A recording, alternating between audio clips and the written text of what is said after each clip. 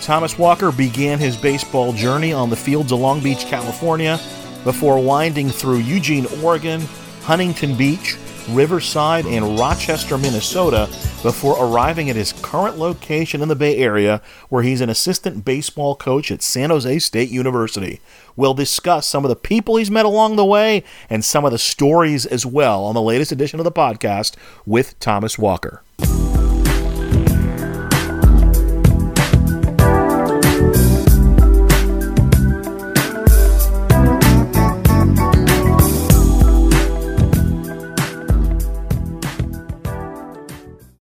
So back with another episode, Thomas Walker joins me.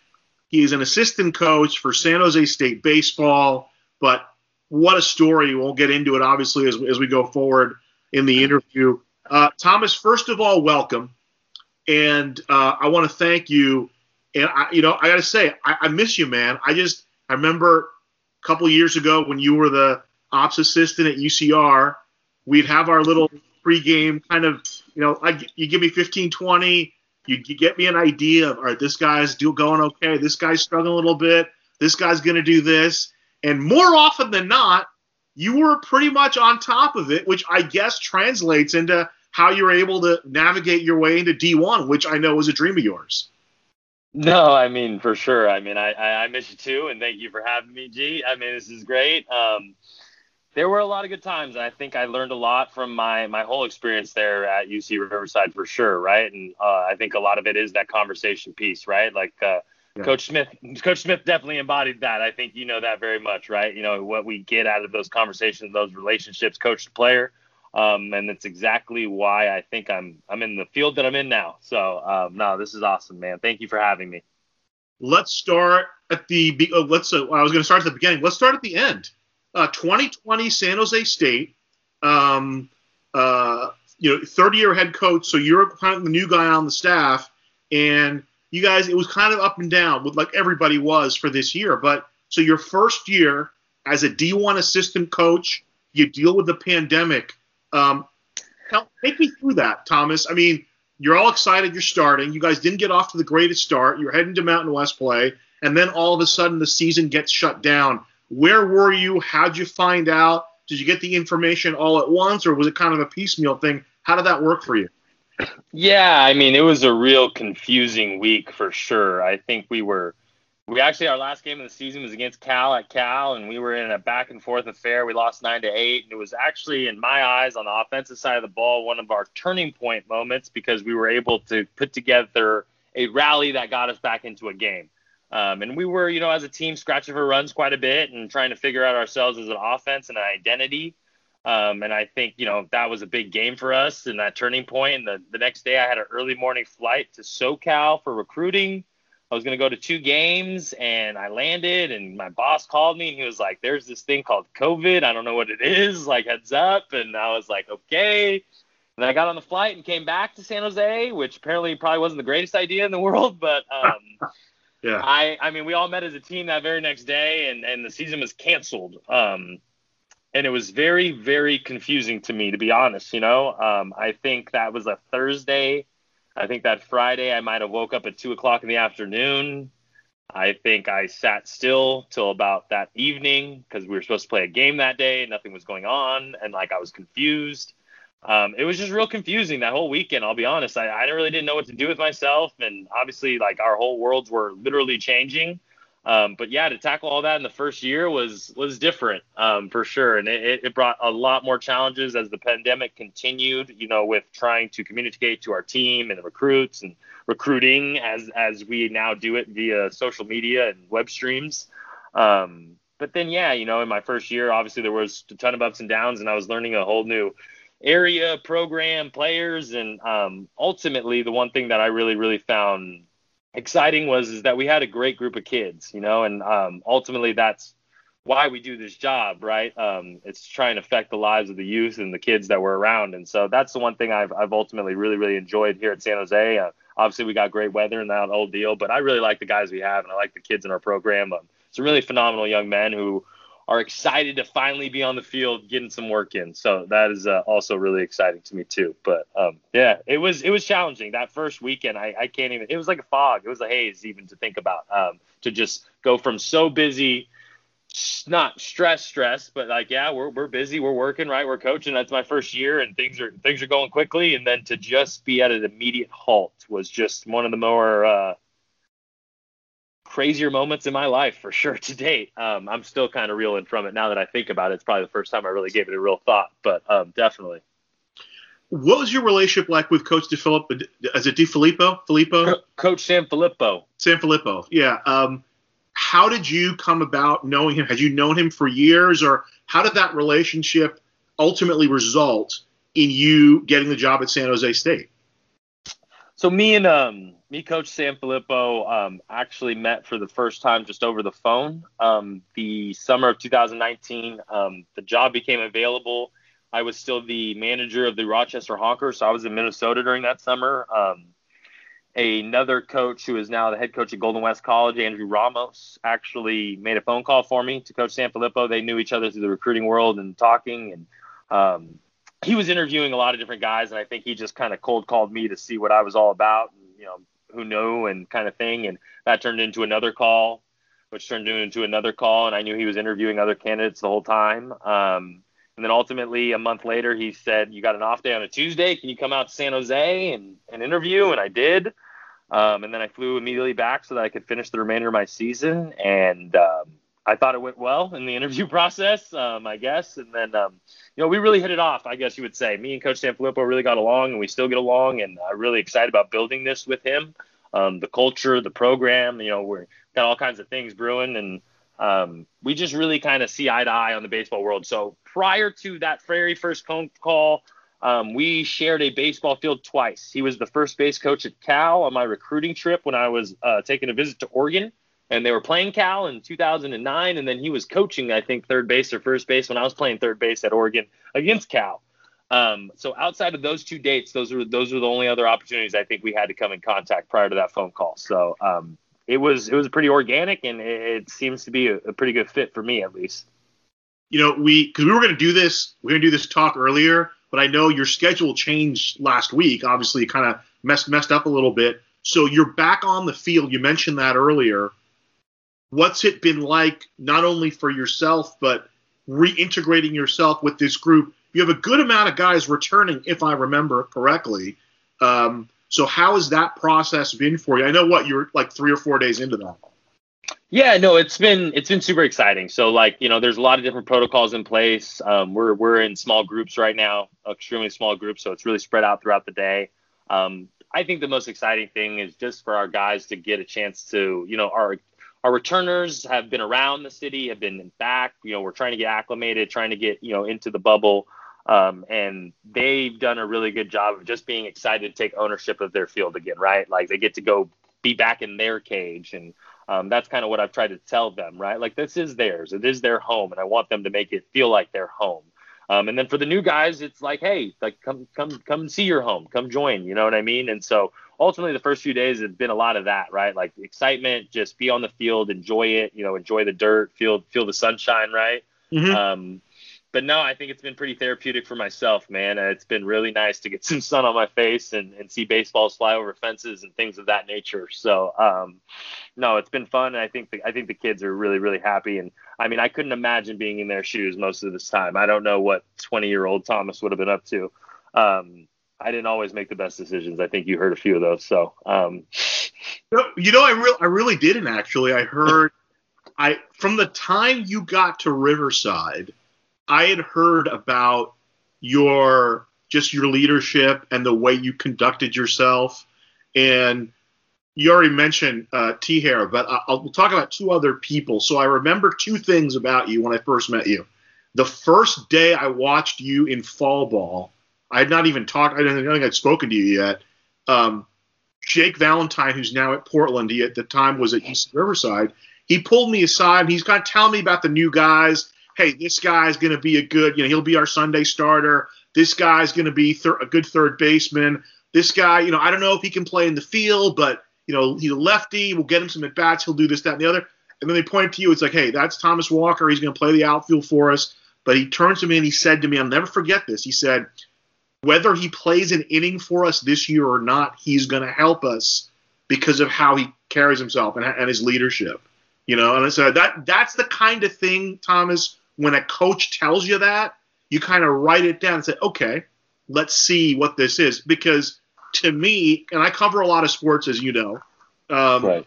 In baseball, that seems to be, they talk about chemistry in all sports. To me, baseball is just one of those sports where I think the chemistry may be underrated for a couple of reasons. Because, well, first of all, you guys play more games than anybody. You guys playing, even in college, you're playing 4 games a week.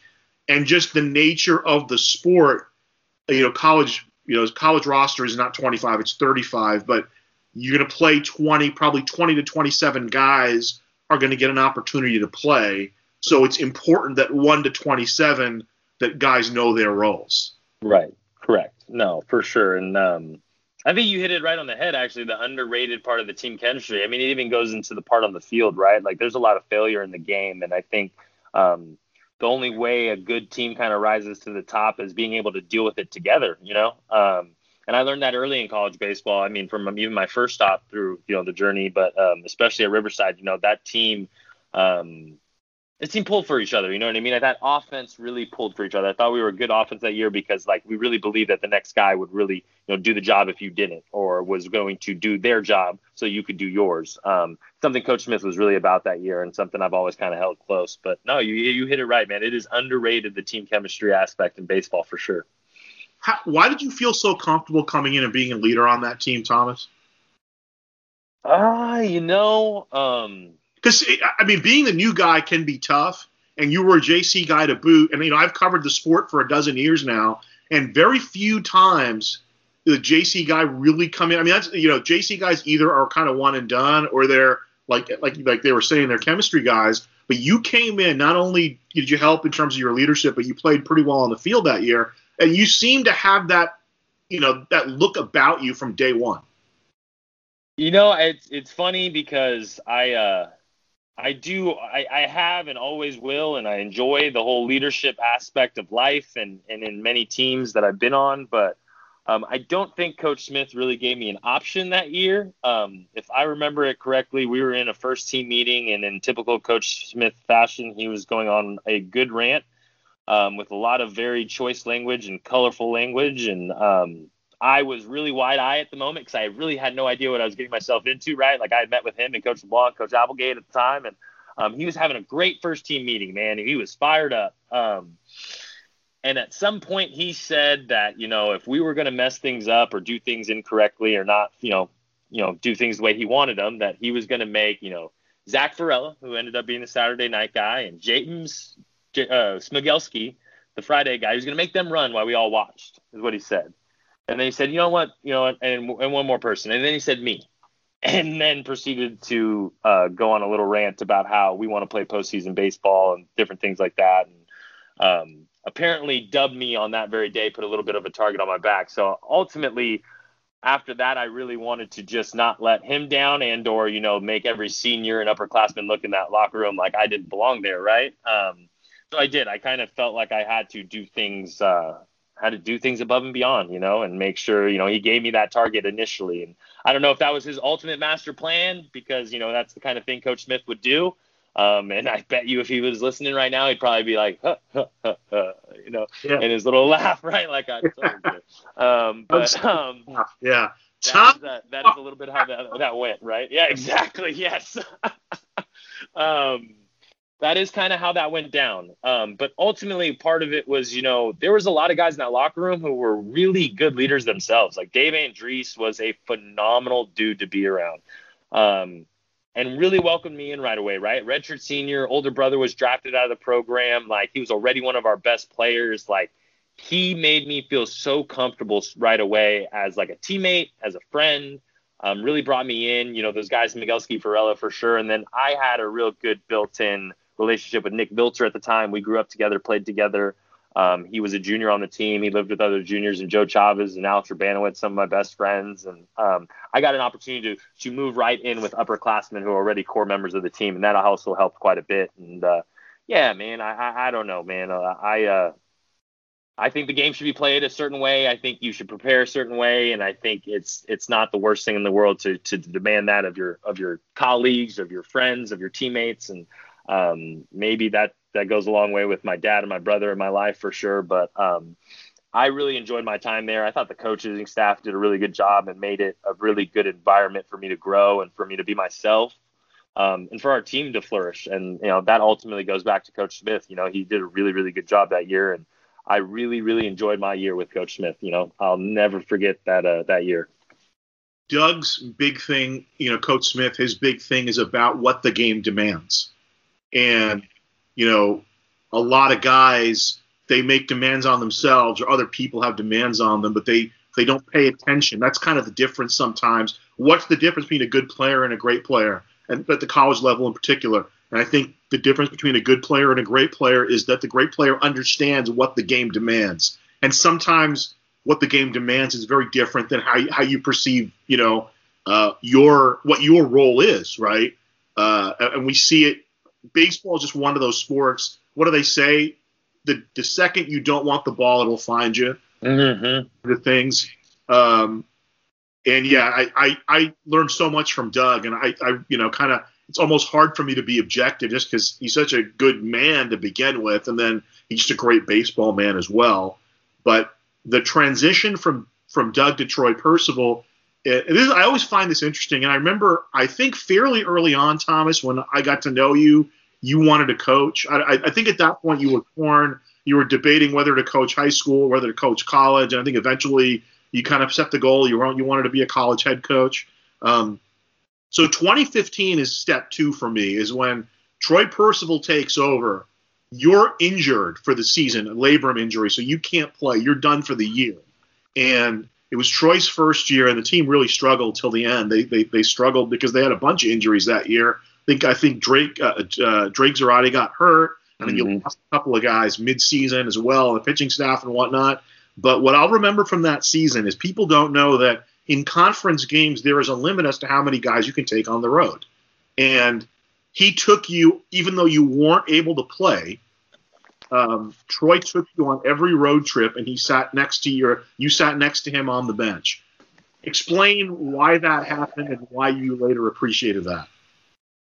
I mean, I think it happened because Troy Percival really cared about me as soon as he took over that program. And I said a lot of really nice things about Coach Smith, obviously, because I love Coach Smith. And I don't think I'd really be a coach right now if it wasn't for Coach Percival, because of that season, without a doubt.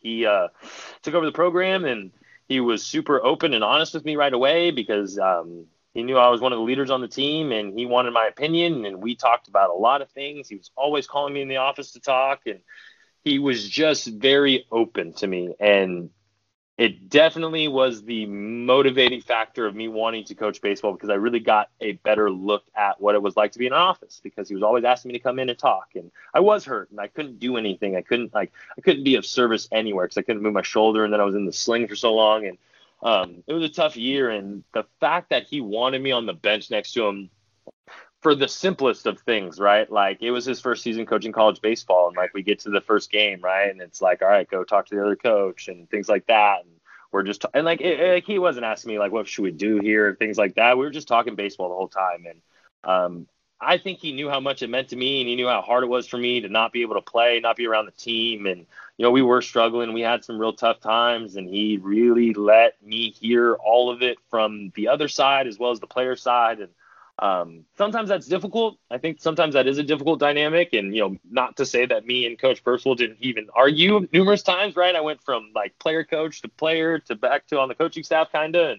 And me and him got to argue about baseball a ton, and I love him for it, because like, that kind of open and free dialogue is how you grow, I think, in this game. And I'm really grateful for Coach Percival. Like, he's been like a super big part of all of this, because he let me go to every game that year on the road. just so we could talk baseball and be a part of it. And it did. It really sparked that fire in me to coach. Like, it was already there, but it really kind of got solidified at this level that, like, it was what I wanted to do.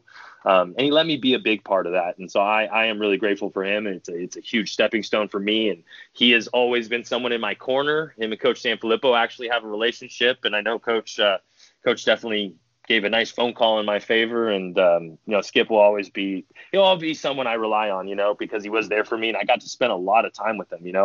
I got one and done with a lot of head coaches in my time. A lot of good head coaches I got to go one and done with, but I got to be with Skip for a little while. And so I learned a lot when around him. And I am really grateful for that year. Like, just you talking about it like that, like, it was a really special time for me because it's tough to be injured. A lot of people go through it, and not being around your team as a leader or not leader, it's just not very fun. And so he made that a really enjoyable experience for me that year. And ultimately, it really helped me a lot.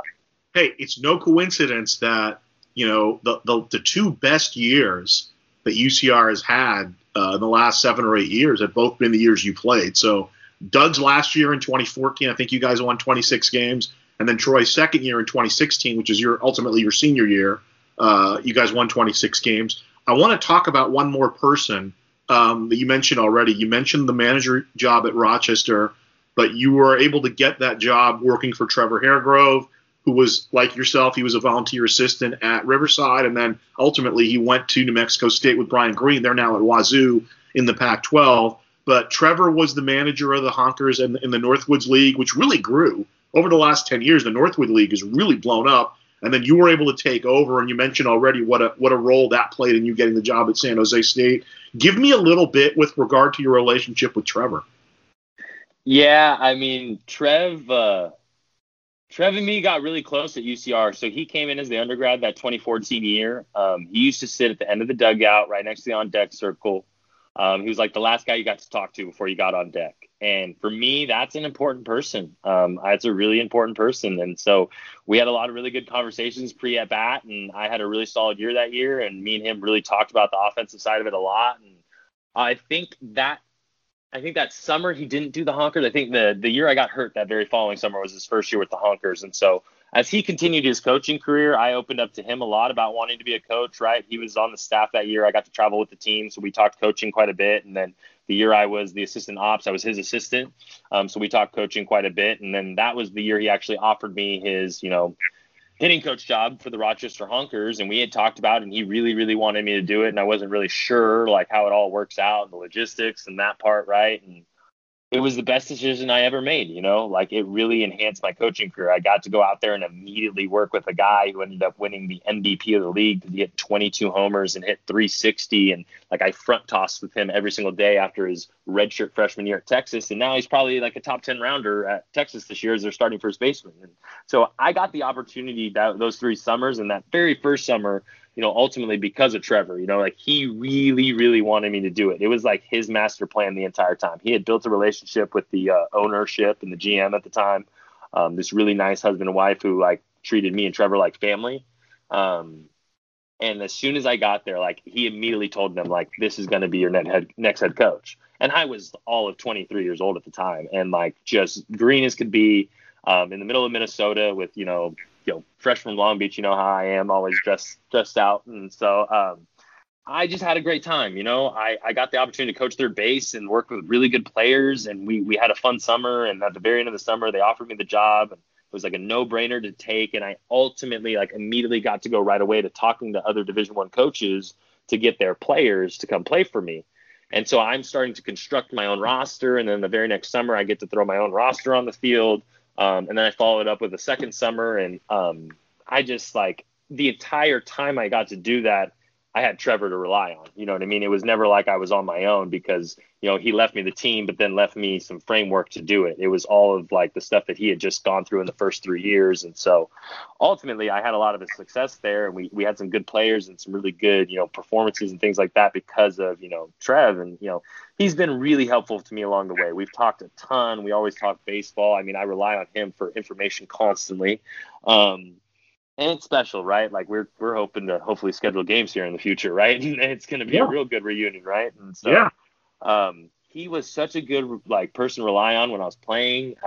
I had to go from the outfield to infield that 5th year. Remember, I was playing a lot of first base that year. Trevor was out there with me early, always trying to help me with first base. He was a super utility in the minor leagues. I mean, the guy is just another one of those, as Coach Smith would say, one of the truly good human beings that we have, right? One of those truly good human beings.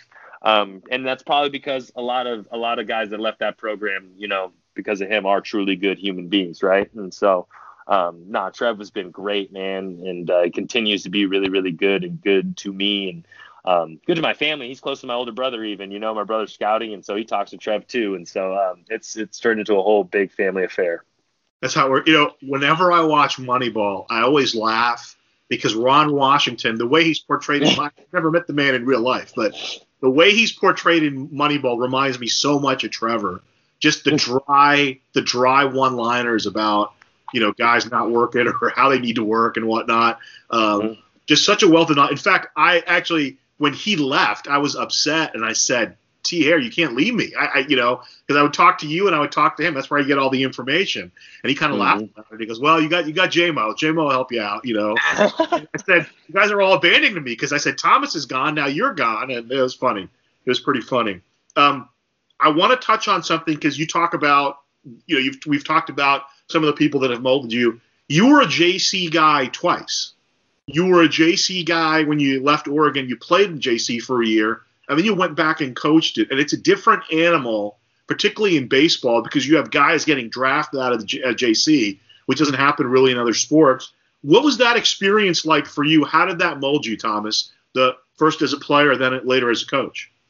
Yeah, thankfully I landed at a really good junior college, and I had a really good, head coach and Coach Villarreal, and he surrounded me with some good people on that coaching staff. And I had mentioned Andrew Ramos, who is now the head coach there, who was there when I played there as a player as well and helped bring me there. And, I was in a different headspace then, right? Like I had been committed to the University of Oregon for a little bit and basically was told I wasn't good enough, and I didn't handle that too well. And I didn't play terribly by any means, but I definitely wasn't quite myself. And I had a lot of people around me that were just doing a good job of keeping me from probably going too far the other way, if you know what I mean. Because it was challenging for me to deal with for sure. And I haven't talked about it much, and I don't open up about it much, but it was.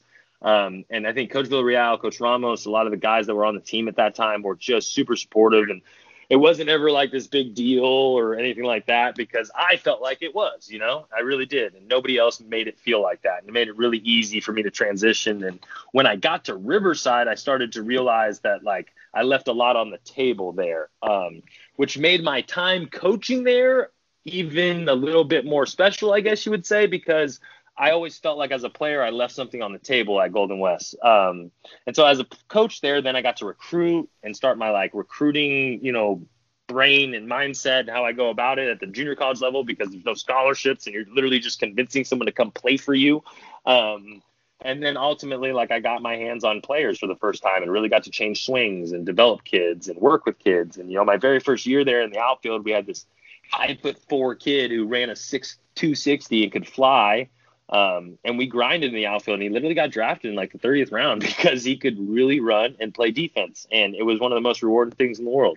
And we sent a couple of really good players off to Division I schools, and I was really pumped about it. And like you said, it's a different kind of grind. And I got the chance to work for the guy I got to play for in Coach Villarreal.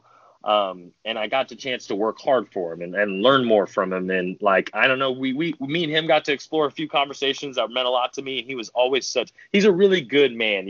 At the junior college level, sometimes the head coach has to be a really good man because some of those kids just need one in their lives, and that sometimes they just need to go to practice and be able to talk to someone who's going to help mold them into a better man. And I think Bert has done that. Coach Villarreal has done that for a lot of young men through that program. And so he really did a lot for me in that regard. And like I said, I was really excited to go back to the junior college level and coach. We had a really good 2 years that I was there. We made a real good run that second year to make a playoff, to get into the playoffs. We had to win 8 of our last 9. And it was really, really fun and exciting. And so it was a rewarding experience for sure. And part of me was a little heartbroken when I left, not going to lie. I was really enjoying my time there, but obviously there was an ultimate goal. And I wouldn't be there also with that stepping stone, right? I got to learn a little bit about myself in the recruiting realm and really get out at high school games and start to see stuff and learn about stuff. And I just, a lot of people, a lot of head coaches have been really, really good to me. And, Coach Villarreal is definitely on that list too. You mentioned Oregon, and it's interesting because you played there. You were a pretty, big recruit there. George Horton is one of my favorite guys to talk to just because he's such a character. He's the kind of guy you can ask a question to and then you just keep quiet because he'll give you a 90-second to 2-minute answer to a simple question. He's one of the great interviews in college baseball. So you mentioned, ups and downs there. You got there and you played, and then, obviously, I guess from what you just told me, they made the decision for you to leave. What was your relationship like with Coach Horton when you left? Have you guys had a chance to? I know you because I think you played there and with Riverside a couple times. Played against him with Riverside a couple times. Have you gotten a chance to kind of chat with Coach? Because it was it's interesting because since Troy got there, Oregon, the Highlanders have picked up a couple of Oregon, cast-off's the wrong word, but because Connor was going to go there, it didn't work out. He ended up coming to Riverside, and it worked out well for him. And then young Nick Pena was an Oregon commit, didn't work out, and he ended up at Riverside. Started off really well last year. I look forward to seeing what he does this year. Can you bottom line that whole Oregon experience and maybe touch on Coach Horton?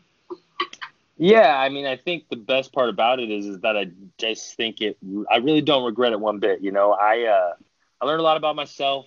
I got to go away from home at 17 and learn how to pay my rent on time and things like that because I lived in an apartment. So there was so much that went into the experience that was phenomenal. And part of that is the coaching staff, the entire coaching staff that was there. And that starts with Coach Horton for sure. I got to be on a team that was the number 5 national seed when the season was said and done. And the things you learn from being in that locker room, the things you learn from being in that dugout on a team like that, you just can't you can't print it on paper, right? You just can't print it on paper. I don't know how else to put it. So there's a ton of things that in that dugout I learned that year. And although it didn't work out and it was kind of it wasn't the right fit for you. It wasn't necessarily a bad thing, Coach Horton really reached out to me quite a bit, actually. We spoke numerous times, and I think he played a really big role in Coach LeBlanc wanting to take me in and play at UC Riverside, right? And also he's kind of continued that positive, like you say, right? We played against them, I think, when I was the assistant ops coach. And I think he sat and talked to me for a half hour before the game. Didn't even watch his own team hit, I want to say, so we could sit and talk about it because I was telling him all about my goals and what I wanted to do. And he was giving me real advice that you probably can't pay for even, right? And so I really soaked as much as I could in, and he's always been good to me. He's run into my older brother a time or two as well. And so he's been phenomenal. And I did learn so much from him. And then that doesn't stop with him. Coach Ullman was really phenomenal. He's at Tulane. He's always reached out to me too, and we've talked numerous times. And when I was coaching the Honkers, I was getting players from the University of Oregon, so I would stay in contact with him to do so, and quite a few really good ball players. And so throughout my whole journey in the coaching career, I tried my best to be open and honest with a lot of those coaches, and they were extremely helpful. You know what I mean? Because I think that ultimately, after we went up there when I was at UC Riverside, right? There was the weekend series there, and we sat and talked after that for a little bit, and there was a lot of, it was always positive. It was never a negative thing. You know what I mean? And I'm really thankful for my experience because I learned so much. And I played with some really amazing kids too, that guys in the game still, professionals, scouts, people who have, since my time leaving there, have always treated me as a member of that team that was a number 5 national seed. You know what I mean? And played in a super regional. And that's the one thing that I think is kind of special for me, is that, the people in that organization, people in that program, those guys I shared a clubhouse and a locker room with have always treated me like I was on that team because, you were. And I guess when you're not there anymore, you kind of get worried that nobody ever will remember you like that. You know what I mean? As a part of it, because, with the way I look at it as a coach is, that 35-man roster or that 27 that's in playoffs or that 40 that's there in the fall, it takes all of them. You know what I mean? It always does. And so it was a really special year for me because I ultimately, as a coach, am really trying to create what that locker room had. And that was something that was like that chemistry piece you're talking about, right? I think we played a little bit better than what that team was on paper. And so that is something I truly learned from that experience, and I hold with me everywhere I go. And I'm extremely thankful that I made that decision, and I'm extremely thankful that it happened the exact same way it did, because, I am where I am because of it. And I'm pretty happy with what I've become or what I am. So I'm thankful for how it all has gone down and the people that were a part of it. That's something that a lot of people, it's something you have to figure out as you're getting older, as you're coming up, as you mature, because it didn't end well for you, but the action you took, how you dealt with it, I think defined what happened to you more than, the fact that you were at Oregon for a year and then you weren't there anymore. You could have let that get you down. You could have let it beat you. And then you kind of took that next step. And obviously, listen, it would have been great to go 4 years at Oregon and play in Omaha and do all that stuff, but that wasn't going to happen. And I think you took that situation and parlayed it. As a card player, you're not always going to get dealt pocket aces. You're going to get a 7-9 offsuit every once in a while. You need to learn to play that as well as you need to learn to play the pocket aces. And obviously it's working out for yourself, and I'm happy to see that. I'm going to turn the page back. So before Oregon, you were at a magical, mystical place called Long Beach Polytechnic High School in the city of Long Beach, which is extremely famous. Everybody knows Long Beach Poly for a variety of reasons. So, we know you're a baseball standout there. There's a story floating around about how you once hit a home run that broke a car window. I talk about that a little bit. But here's what I want, and we've kind of touched on this. How the heck did Laura not get you on the football field, Thomas? My father would never, ever, ever let that happen. Your father's a baseball guy? My dad's he's definitely a baseball guy. He's a sports guy. He just was not for the head trauma and the contact sports. It just wasn't for him. And my father's from Barbuda, so where he's from, they play cricket and soccer, actually. So there isn't football. So I think he just didn't think his sons were going to do that. And he chose to move into the house by the Little League. And he said that was good enough for him. And so it was like baseball was destiny, even though there's zero background on either side of the family tree. But football, it wasn't for me as much as it would have been fun to be a part of the Poly lore and some history there, because there were some good teams while I was there. I believe my first 2 years on campus, they were CIF champs, and there were some pretty special guys. I remember Juju was on campus when I was on campus, and right. Jayon Brown was on campus when I was on campus. Jarrell Casey was on campus when I was on campus. So, yeah, it was fun. It was fun to be at Poly and enjoy it and just be a part of that awesome culture that is Long Beach Poly High School, man. It is a special, special place. And it's just a really awesome high school to be from, really awesome community to be from, to be honest. It's funny. I come from cricket people too. So it's just really, it's really the translation from cricket to baseball is really, really natural. And as I got older, I've kind of developed more of an appreciation of cricket. So I'd love to talk to your pop about cricket and back in the day, when it was really clicking. But Long Beach Poly, it's famous for its football team, Thomas, but the baseball team is no slouch. They're always, they've been turning out big leaguers for a long time. Let's talk about access, though. There's a lot made about, how there's no, the paucity of African Americans in baseball. I'm guessing the city of Long Beach has a pretty good youth feeder program before you get to high school. Yeah, there's quite a few different youth feeder programs, right? I would say there's a couple of really good little leagues. I was part of the Stearns Park where they do the 92-93 champs, Sean Burrows and all of them. I was part of that little league. There's quite a big community around that little league, and to the Whaley Pony League that I was a part of, where there's a couple different championship teams.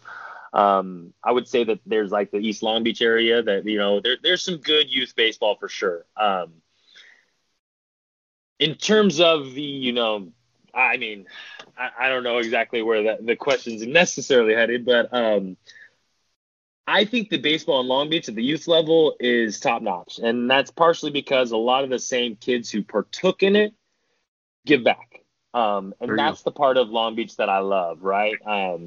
One of my best friends runs a travel ball program that's probably got over 150 to 200 kids, 2 kids that I grew up playing with. Got another buddy that has his own facility where he trains the youth baseball players of Long Beach. I mean, it goes on and on, the different kids that I got to play with that are still working at the youth levels in the game. And it's just about the whole giving back and that whole aspect of it, right? And so ultimately, it is a beautiful thing. And now that I look back, right, I'm just thinking of all the people who basically did the exact same thing for me. Now that I think about it. So it is an ever going process. You know what I mean? It's just, like I said, it's a great community. It's a really special community. And there is a really good baseball community in that area, right? And part of that's, getting to watch really good college baseball and seeing quite a few pros coming out of the area for so long. And it is special. It definitely is. You got a chance to play at the MLB Academy, correct? Yes, quite a bit. What was that like? It was definitely a huge piece for me. My older brother kind of got started there a little bit before me. They did a lot of different tournaments and events that got a lot of us in front of scouts and coaches and college coaches. And at the time, I didn't exactly know what travel ball team to play for, what area to go to. It's funny, right? Like you talk about Oregon and in the recruiting process, like they post your bio, right, when they do the signing list, and all the kids that I was going in there with, it was like their perfect game rank and what they did at this thing and that thing and that thing. And like mine's like he played at Pauley, he was good there, and he went to the Urban Youth Academy, and like that was it, right? And that was what the Urban Youth Academy was for a lot of us. Like I got to go do I played on an RBI junior championship team where we played where the Dolphins still play and where the Marlins used to play. We played on their field, and I was on a team with J.P. Crawford, who was a Gold Glove finalist for the Seattle Mariners, Dominic Smith, who was a Hank Aaron Award finalist for the New York Mets this year. I think Jeremy Martinez was on that team from like USC. There's a handful of guys, and we're all just from the area and on this team because of some really good coaches in that area. There's a guy named Carl Nichols who played at Compton High School, played for the Orioles, and played for the Astros, and Carl was really important in my development in high school baseball because he kind of wanted me to go play in all these big events and things that I never even knew about. He took me to go try out for Team USA, and I'm over here at shortstop taking ground balls next to Lindor looking like I'm a fool because Francisco Lindor is amazing.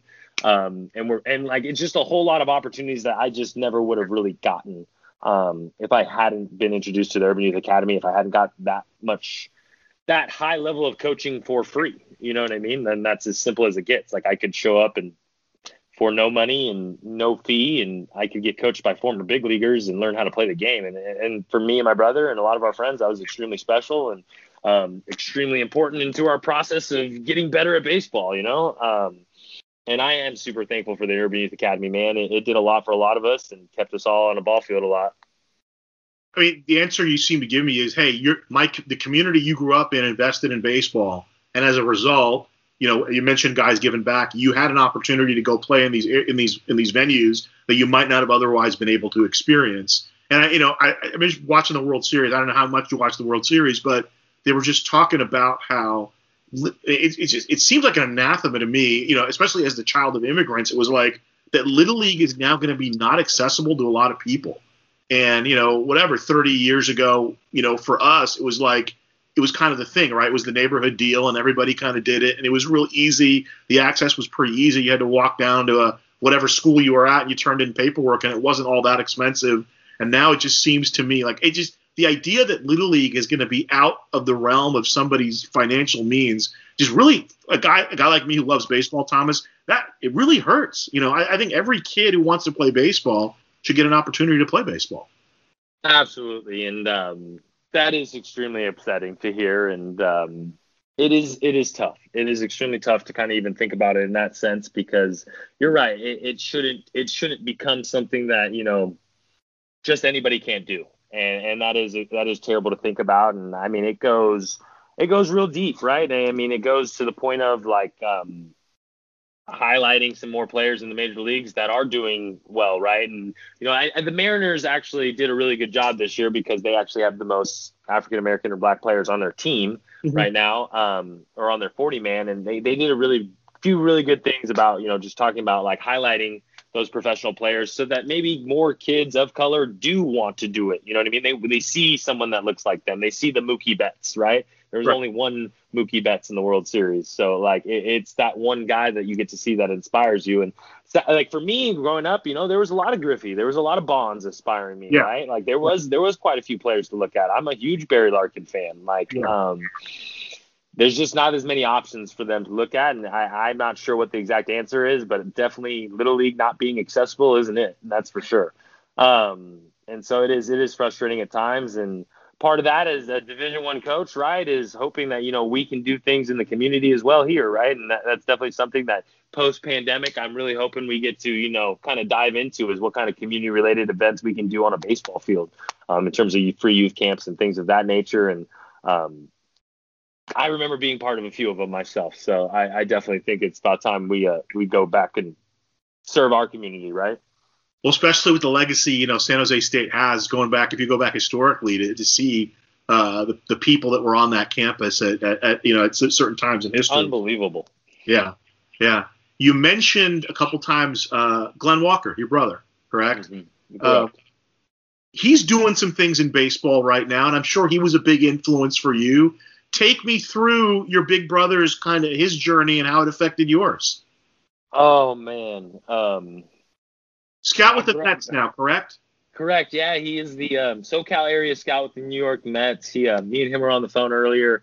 He got a guy, I think, with like the 87th overall pick this year, and he just crushed it in Instructs this year, and so he's pretty pumped about it. Local product, Corona High School, Isaiah Green. Okay. Pretty good ball player, I guess. So my brother loves him, and it sounds like he's doing well. And my brother has been, it's crazy the kind of influence an older brother has on you, right? Like, you go through so many different phases of arguing and fighting, but the love remains. And he's just like, he's the ultimate example and always has been in my life. We're really opposites in a lot of ways, especially when we were on the field. He was, a skinnier, quick shortstop to my, rather bigger, slow outfielder, right? And we just took different paths in the career. And because my parents didn't have the greatest baseball background prior, like, the older sibling definitely had a little more of the trial and error, right? Yeah. He definitely took some lumps so that, younger brother had an easier path. And I didn't notice that probably age 7 to 18, but I noticed it a lot more now as an adult. And I'm extremely thankful for it. And, he definitely made my process so much easier going first, and so like he did go to a junior college out of high school. He ended up at Compton College, where the Urban Youth Academy is, at that college campus, and they use that field, which is also why we spent a ton of time there. And once he got to junior college, he started to flourish more, and he was undersized. He needed to get in the weight room and eat, and the commitment level I got to watch out of him to be great, truly drove a work ethic in me once I got to college. There's no way on God's green earth I can look at myself in the mirror and say I worked how my brother worked in my parents' home in high school. Like, he worked like that in high school, and he worked like that in college. And it was when I got to college that I realized, like, no, I needed to do what I saw my older brother doing the whole time. And that was special for me. And a lot of things changed when I was 18 years old, because he was in Jackson, Mississippi at Jackson State, where he played Division I baseball at. And I was in Eugene, Oregon, and we were really far apart, and things were difficult and things were hard on me as a freshman. And I picked up the phone to call my older brother, and it was like a real moment changing thing for us for quite a few years. And he's been super supportive, super important through this whole process. Like, we're in a pandemic right now where I can't go out recruiting, and he's a professional scout and he has no rules. Like, I can't imagine another person I would rather have their opinion on a high school player than, my brother. If there's anyone that wants to see me succeed, it's him. So he's a special man, and his work ethic is just bar none. And to watch it firsthand and to then try to emulate it has probably been the most special part of his influence in my life. And then obviously the fact that he's gone out of his way to do anything and everything. He once scouted in the Northwoods League and followed my team around for a while. And the baseball thing has just been an amazing thing for us. We've been at different games together now as coach and scout. So it's really fun to get to be a part of something with your brother in the field that you love, the game that we grew up loving together. in the front yard playing catch and wiffle ball and all the fights and screams to the arguments over the phone over players and things. So, no, it's just really special to have someone on this journey with and someone you can rely on and trust and look up to. And ultimately, he's really good at what he does. And what he does is the most professional thing of what I'm doing, I guess. So, it's really ultimately like the best big brother in the world. Let's be honest. So he is super special, and I'm proud of him. I'm proud of everything he's done, and I definitely wouldn't be where I am without him either. So no, he is a huge influence. It's a great relationship too, with you being a coach and him being a scout, and you can compare notes. And that sounds great. It sounds awesome. Yeah. It is. There's some serious mutual benefit. Mainly on my side, I'm not sure how I help him out too much yet, but I'm still figuring it out. And he's got the big league expense account, Thomas. Remember that? So yeah, no, he does. That's right. But no, I mean, and the Mets, he's got a new boss now. Steve Cohen just bought the Mets, so he's probably going to have a little bit longer chain now in terms of finances. That's what we're hoping for. That's what he said. We're hoping he's hoping, that's for sure. You know what? So we've kind of been down the personal thing, but let's get to baseball a little bit.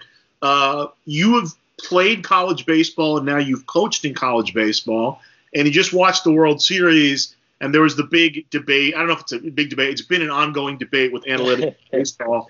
How much? It's interesting. Troy Percival. He's a guy you could just listen to talk baseball forever, and I always loved listening to how he approaches analytics. And keep in mind, he played for Mike Scioscia, but Joe Madden was also on that bench. And then later he was at Tampa Bay with Andrew Friedman, who put together this Dodgers team. But let's cast this question in context of what you do, Thomas. How much is analytics used in college baseball? It's difficult, right? Like, I think analytics plays a role at the big league level, and there's success with it because there's so many games and so much information. I would say at our level, a lot of times, if you really dive into the analytics, you just need a bigger sample size. It's very rare that you can have a big enough sample size on a college player to get analytics to make some kind of, real impact in my mind. There's definitely statistics that you want to look at and different things of that nature, no doubt. I would say it's definitely interesting because I've learned more about it, especially through my brother as a scout. He had to go through a lot of different things. But ultimately, like, the biggest thing for me is like the sample size becomes a little difficult. And I think that's the hardest part to make it translate, because in the big leagues, right, like you're going off a guy with 800 minor league at bats, or you're going off a guy in college as a junior who's still at 250. Yeah, I mean, Yep. Or if we're lucky. So I think, that's the biggest issue for me when looking at it. But I mean, don't get me wrong, to say that you aren't open to learning more about how the game of baseball is being played. I mean, to say that the Dodgers don't use analytics, like, I think the Dodgers build the best team out of anybody. Like, I just like the way they build a baseball team.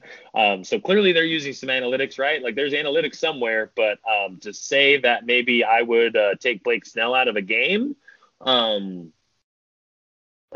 don't know if I'm taking Blake Snell out of the game. So I'll put it like that. There's still a part of this that I like what I see on the field, and I like watching the game, and you got to have a pulse and a feel for things. But no, man, there's definitely analytics in this game, and I don't think it's going anywhere. I think it just ultimately comes down to like what you value as a coach, right? And what numbers make sense to you and how you value them. And I think the worst thing anyone can do is just use some numbers because they feel like they're supposed to use the numbers, right?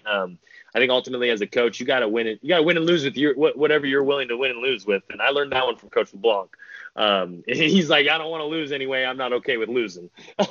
So that's how I feel about it for sure. What I have learned in covering a multitude of sports is the coaches or managers that are the best are the people that really know their personnel. And when you have two great coaches going against each other, invariably one is able to beat the other because they know their personnel just a little bit better. And you're absolutely right. Doug Smith explained to me about the idea of sample sizes. There's two reasons in college baseball. They're different analytics that work in college versus pros, correct? Correct. What you mentioned, the sample size is smaller. And the other thing is, for certain advantages, those players really aren't at the college level. They're already been drafted into the pro level. Like, I realize, and I'm not a fan of it, so it's great for me in college. The right-left thing isn't so important in terms of the pitchers-batters matchups, And I remember having a long conversation with Doug Smith about it. So, those lefties that are so hard on left-handed hitters, they're all in the pros at this point anyway. And and this is, remember Doug Smith loved his lefties, his lefty. Yeah, he did. And he said any lefty I have should be able to hit any lefty. Maybe there's one guy there's one guy on Fullerton who I might do the righty lefty thing with, but otherwise any lefty I have in my lineup should be able to hit any other lefty that is throwing, because all the guys that would give them trouble are already in the pros. And he did love his left-handed hitters, that's for sure, man. We had a ton of them. That was the one thing I felt so great about joining that team. I was like, everyone's left-handed. He's got to want to put me in the lineup somehow. There's nobody who's right-handed around here. Oh. Yeah. Hey, I think you downplay your playing career. You were a first-team All-Big West guy in 2014. I always like to point that out. For all the jokes you make about your playing ability, that was very impressive. The next impressive thing that you did, I remember the first alumni game you played in, you put two of them in the gap. You showed those young whippersnappers how to do it. Yeah, I think Ricky Delgado really wanted to let me have a nice day or something like that. I think that's what happened at the alumni game. I'm not too sure about that one, but 2014 was a good year for sure. I had a lot of really good hitters in the lineup around me. Nick Filter with 10 bombs, and Tellez as a draft pick, and Pulaski and Andres. I mean, you had to throw somebody a fastball in that lineup, and so I guess I got a few of them. So no, it was fun. It was definitely a special year, and it was a good year with Coach Smith in the cages. I believe in that kind of relationship as well, right? And then obviously, hey, you talk about Barry Bonds. You're playing a Barry Bonds-ish left field that year, Thomas.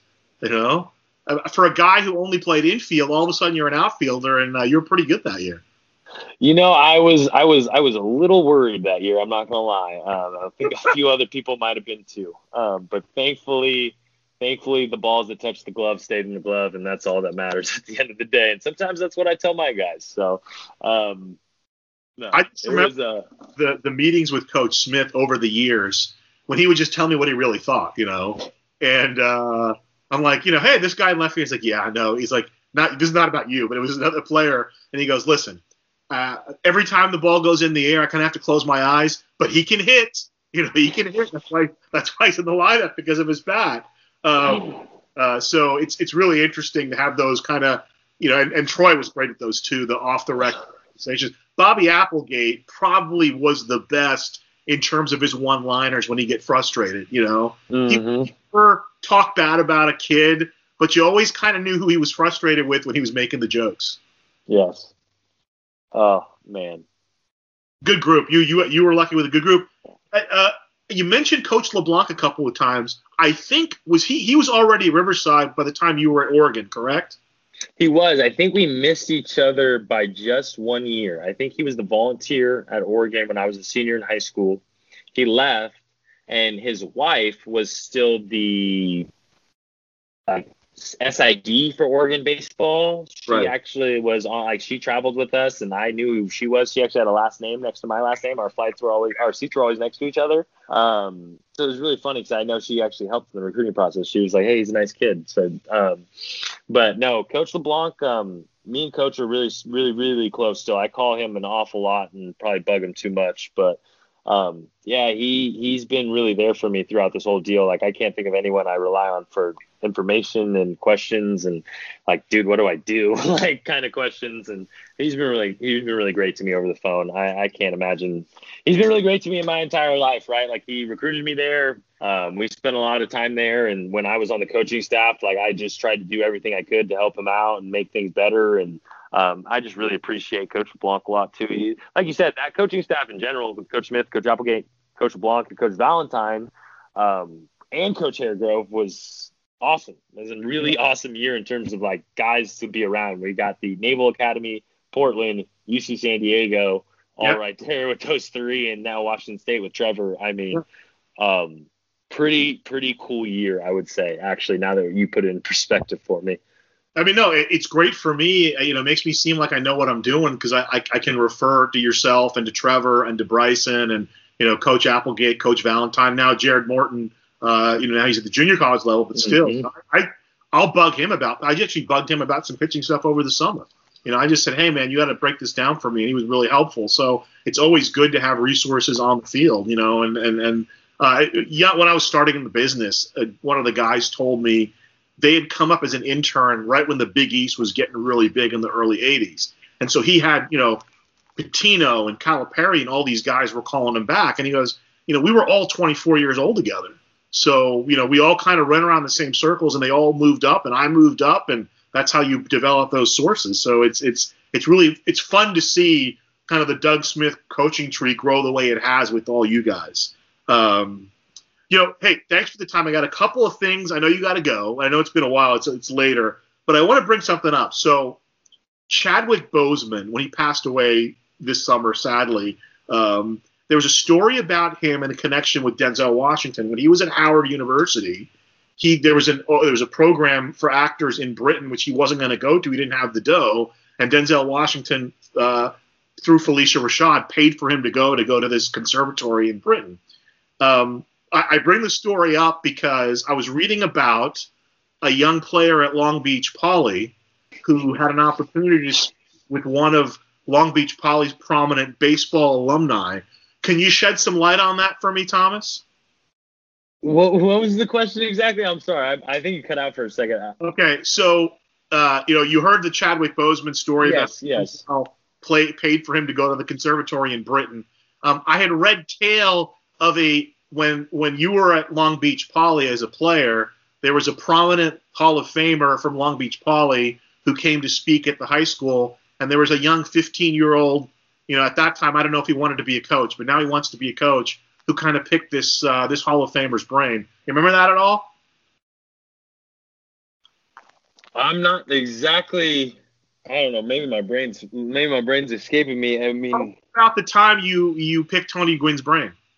Oh no! Yes. Oh yeah. That was my junior year. We got to go down to San Diego State for opening weekend, and Tony Gwynn was the coach down there at the time, and he gave us like a really quick Q&A because he's a former Long Beach Poly guy, and it was really special. And I raised my hand quickly to ask my first question, and I can't even remember. I think it was something really simple, like, if you had to tell a hitter one thing, like, what would you tell him to go do, like, in a cage, right? And he's like, put the tee out in front of you.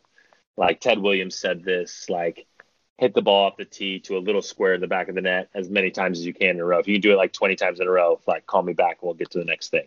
And I was like, oh, wow. And then, like, I look around and, like, nobody's ready to ask another question. So I was like, all right, I got something else. And I raised my hand. And I was like, I can't even remember. I had to think of something super fast. And I was like, like, what do you think about – I know eventually we got to, like, what do you think about steroids in baseball? Because I asked every big leaguer possible, like, what did they think about steroids in baseball?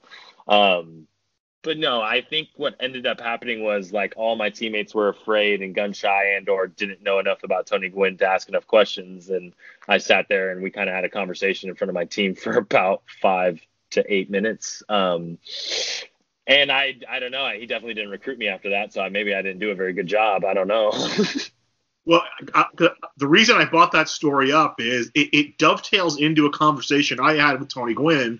And I fortunately had the opportunity to talk to him 2 or 3 times because of his relationship with Doug. And until to this day, one of my highlights of my career was when I walked into the stadium at San Diego State. And this is when he's undergoing his treatment for cancer. So they weren't sure if he was even going to be there. Because I called Dave Kuhn, who was the rest of the said, hey, can I get 5 minutes with Coach before the game? And he said, well, if he's here, you can, but I don't know that he's back and forth with the doctor for treatment. And I walk in there, and I hear the cleats clack on the concrete, and there's Tony Gwynn calling my name. But it's germane to our conversation. Is one of the best conversations I had with him was an interview I did with him. It was back in 2011. And we talked a little bit of baseball, but all he wanted to talk about, it was late March, all he wanted to talk about is the NCAA tournament.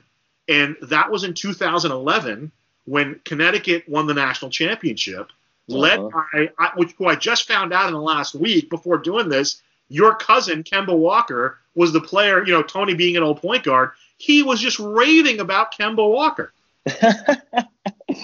No, yeah, that was a really exciting year. I actually got to go to the Elite Eight game against Arizona. Kemba's mom and aunt, and his aunt and my dad are so close. Called my dad because she knew he was in Southern California. We're like the only family here.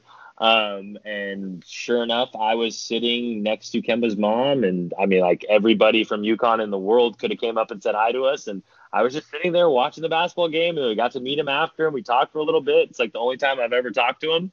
But no, it was super cool, super special, and it's been really fun to watch his career the entire time, right? Like he does things really the right way, and it's really cool for where my fathers are from originally, honestly, Barbuda. It's really not the biggest island, but, it's kind of special having some bloodlines come out of there and do some special things, right? And that's pretty cool that Tony Gwynn was a big fan, man. That is special to me for sure. So your dad and his mom are brother sister. Is that what it is? His dad and my dad are cousins. He's my second cousin. Okay. So, they grew up actually in the same house. His dad, my dad, from like 3 to like 7, I want to say. There's a family event that my older brother and him were at when they were real little back there, and I didn't make it out to. And then that Elite Eight game, and he's doing his thing in the NBA, man. So we ain't mad at him. Yeah, so he has played at the highest levels of college basketball, and I know at one point, I always wonder about this because I talked to you enough to where we've kind of exchanged, we know kind of a little bit about each other. Did you ever tell anybody that your goal was to be the first African American head coach in Omaha? Was that something you actually said, or is that just something somebody wrote? Yeah, I definitely said that out loud, 100%. I was gonna blame Hendrickson, but I don't know where I got that. I said I might have gotten that from you, but I heard that somewhere. So you're on the path, right? The goal is ahead of you at this point, but you are a assistant coach at a D1 university for baseball, and that's usually where they get their head coaches from, unless they play the big leagues, right? Right. Looking forward. That's still the goal, right? To coach in Omaha. Without a doubt, the goal is to win, right? I think the real goal there would be the first one to win, right? I'm not even sure if that anyone has or hasn't. I would have to do some more fact checking there, but I think the goal would be to be the first one who got to win as a head coach, right? Or win, period, at this point. But yeah, I always joked around with a lot of different things. I remember being like, from age 5 to 10, I was going to be the president. So I was, I guess, on to my next first I could be, if you know what I mean. I know people who know you. You're a man of many talents. And another thing I just found out, and again, tell me if I'm wrong, because sometimes I know a lot of guys when they do their bios, they'll make stuff up. Joe Kelly would told Maxwell that he was related to Machine Gun Kelly, and it was a total joke. And I'm the kind of guy that will do that. I'll say stuff like that. Did you play George Bailey on stage in high school? I did, yeah. I was in the theater department. I had a girlfriend that was in the drama program early on, and so I guess I kind of got wrangled into it. But I was all right. I thought I was pretty good. I'll be honest. I'm not gonna lie. We had like 175-page script, and I wasn't on but one page, and it was like the most gruesome thing trying to learn. And then it was a really cool experience because everyone was like, "Oh, really? Like Mr. Baseball player, huh?" And the whole time, our drama teacher, Miss Hubbard, she knew this whole time I was this amazing thespian that she thought. And truthfully, I was just hanging out, trying to have a good time. And there was a girl in there that I really liked. And next thing I know, she's asked me to be the lead role of the play. And my mom really, really enjoyed it. I don't think there was anything she is more proud of in my entire life. And I feel like I played some decent baseball, but no, I don't think she's more proud of anything in my entire life. George Bailey, that's Americana, Thomas. Oh no, man, it was a deep role, man, a deep role. I really had to stretch myself. Of all the baseball players I've ever covered or met, you're probably the Jimmy Stewart of baseball. There you go, right there, man. Do you remember any of the lines? Oh, and that one, shucks.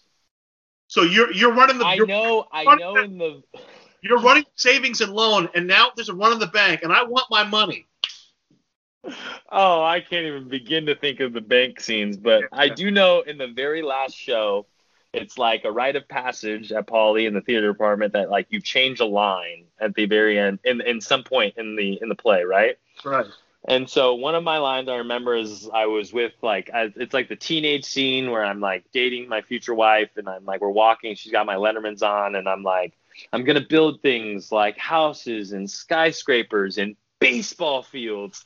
And I said it like bright baseball fields, cheesy smile. And my drama teacher was sitting front row, and I thought she was going to lose it because she knew that I was going to say something stupid, and the whole room cracked up because a ton of my teammates were there for the very last show. There you go. And so that was one that I do remember. Yeah, I actually, for as many lines as I had, I can't think of one, but I can think of the only line I had the year before in the play. I was in another one the year before that as a junior. It was good times are killing me. It was a really good one. Yeah. What was your role in that? There was basically about a black and a white family where the two daughters get along. So I was like black dad, and so it was just me singing to my wife as I came home from work. That's great. No, George Bailey. I mean, I read that and I'm like, you know what? That kind of makes sense for T-Waw. Like, just, knowing you, I'm like, I can see that. We had to go through. I mean, the first scene's me on that bridge, and the angel comes and sees me, right? And I'm like contemplating my life as I'm sitting there, and oh man, deep stuff. Maybe when the baseball career's over, I'll take a shot in my old age at Hollywood or something. Well, listen, you have to have the team over for that movie now. I mean, it's out in the open. I know my mom has it too, for sure. That's the worst part. Just remember this, Thomas. Every time a 2-out RBI gets hit to the opposite field, an angel gets his wings. That's a good one. No, that's not a Los Angeles Angel of Anaheim, a real angel. It's all right. Oops. Thomas Walker, thanks. It's been more than an hour. Before I let you go, a young player's coming up like yourself, and they figure out at a certain point that the game is going to end fairly soon. What are a couple of pieces of advice that you would give them to move forward if they want to stay in baseball? I think the first thing I would say is, really evaluate what it is you want to do in baseball. I think there's a ton of different avenues. I don't think everyone necessarily has to be the Division I coach or the JC coach or a coach even, right? Like the operations part of the job, the scouting part of the job. I mean, there's so many different jobs in Major League Baseball. But one thing I would say is, though, if you want to be a part of the game and you want to make a career out of it, like, go for it, right? Like, that's the one thing that I really have enjoyed about this whole thing. And obviously I've had really supportive family and a really great mom and dad that have kind of helped, like, let me live at their house for a few years while I was the JC coach. And so obviously, like, there's some supporting factors that go with it. But, the one thing that I would say is, like, figure out exactly what it is that you want to do in the game, because there's so many different options, and then go for it, and be a sponge, because there are so many baseball people in this world with a ton of knowledge that are, willing to give it over. And that's what I've learned over a lot of years. And the more sponge-like you can be in the room, the better. And I think that goes for players, coaches, humans together. So that's what I got for you. Thomas, I always enjoyed our conversations, and this was great to learn a little bit about you and get into the baseball part of it. So good luck. Have you guys gotten any indication as to 2021, or basically it's just you're getting ready to be ready? We're getting ready to play. We've got some scheduling stuff, but we've got what we're supposed to be playing, and we are ready to prepare for it. Did they tell you when the season's supposed to start, or is that still up in the air? It is not up in the air. The exact date, though, I would say I think it's the 12th. I think there are games that opening weekend, the 12th. It might be the 19th. But it's supposed to start on time like normal, like it did the last few years. Okay. I think the only difference is a lot of the different conferences are doing different things. Like our conference is going to a new conference schedule. We'll be playing every team in the conference twice for like a 36-game season. Mm-hmm. So there's a less like open weekends to play other teams, you would say. Right. But I'm excited about that. Like, what a gauntlet for the Mountain West, right? Like the toughest team, the realest team should rise to the top. And I think that's super exciting to go everywhere and then to have everywhere come to you. I mean, I'm kind of looking forward to it. You brought something up, and I can't let you go now. No, you're good. Mountain West, right? Right. It's a very hitter's league. Like, you guys in San Diego State are kind of the two places you can actually get pitchers to come, right? Because so many of the other venues are, UNLV, New Mexico, Air Force, they're all at altitude. Nevada's kind of neutral a little bit. the game's a little bit different, right? It's like you got a whole league of teams that play at Coors Field, no?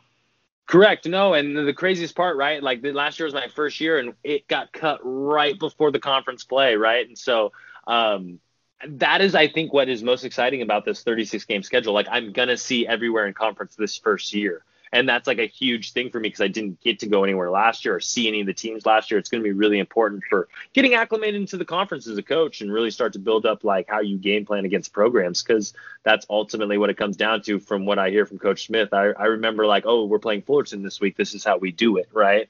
And so that's kind of the stuff that I'm getting to embark on now. But you're right. There is I looked at some old box scores. There are some impressive ones that we got to hit our way into. So I'm excited about that. It should be fun.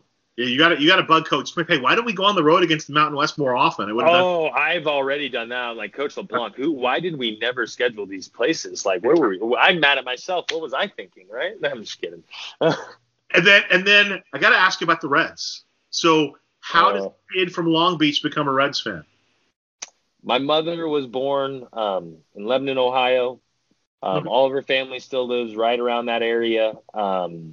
I grew up going back to Ohio for 2 weeks every summer to hang out on the farm, go to Reds games, go to Bengals preseason games.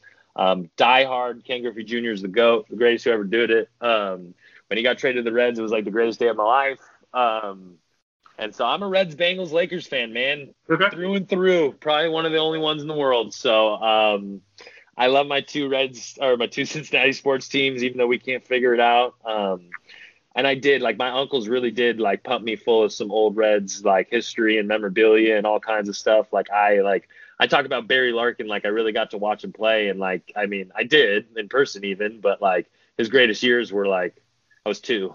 And like I talk about Eric Davis, like I really watched Eric Davis play when I just watched highlights on these old tapes over and over and over again. So, no, I am a very, very big Reds fan. There's a brick outside of Great American Ballpark that has my brother and my name on it that we got for a Christmas present in 2005. And then, yeah, I'm officially a Joey Burrow believer because I wasn't initially, and he's winning me over left and right. And so I think I'm gonna go buy me a white Joey Burrow jersey. Because I need that, and he played it well in it last weekend, so I'm feeling it. Yeah, well, I can relate. I have family in Ohio. My sister and brother-in-law live there, and so my 2 little nieces are just starting to develop their little Ohio twang. So it's a little strange for me to hear those voices coming out, but it's great. They live in Columbus, so I get to go to Columbus pretty much every year, and it's a fun time. They're big Ohio State people over there. So. Oh yeah, there's nothing like some Ohio State fans. That's Ohio State. The Ohio State. Do they re-sign Bauer or not? Real quick. They should. They won't. But they should. They won't. He's going to the highest bidder for a year or 2. We know that. He's going to have a good, fun time. It's going to be great. All right, Thomas. Thomas Walker, thanks again. Great conversation. Good luck. We'll catch up with you during the season. Thank you again. Thank you for having me, Saul, man. It was great talking to you. Have a good one, man.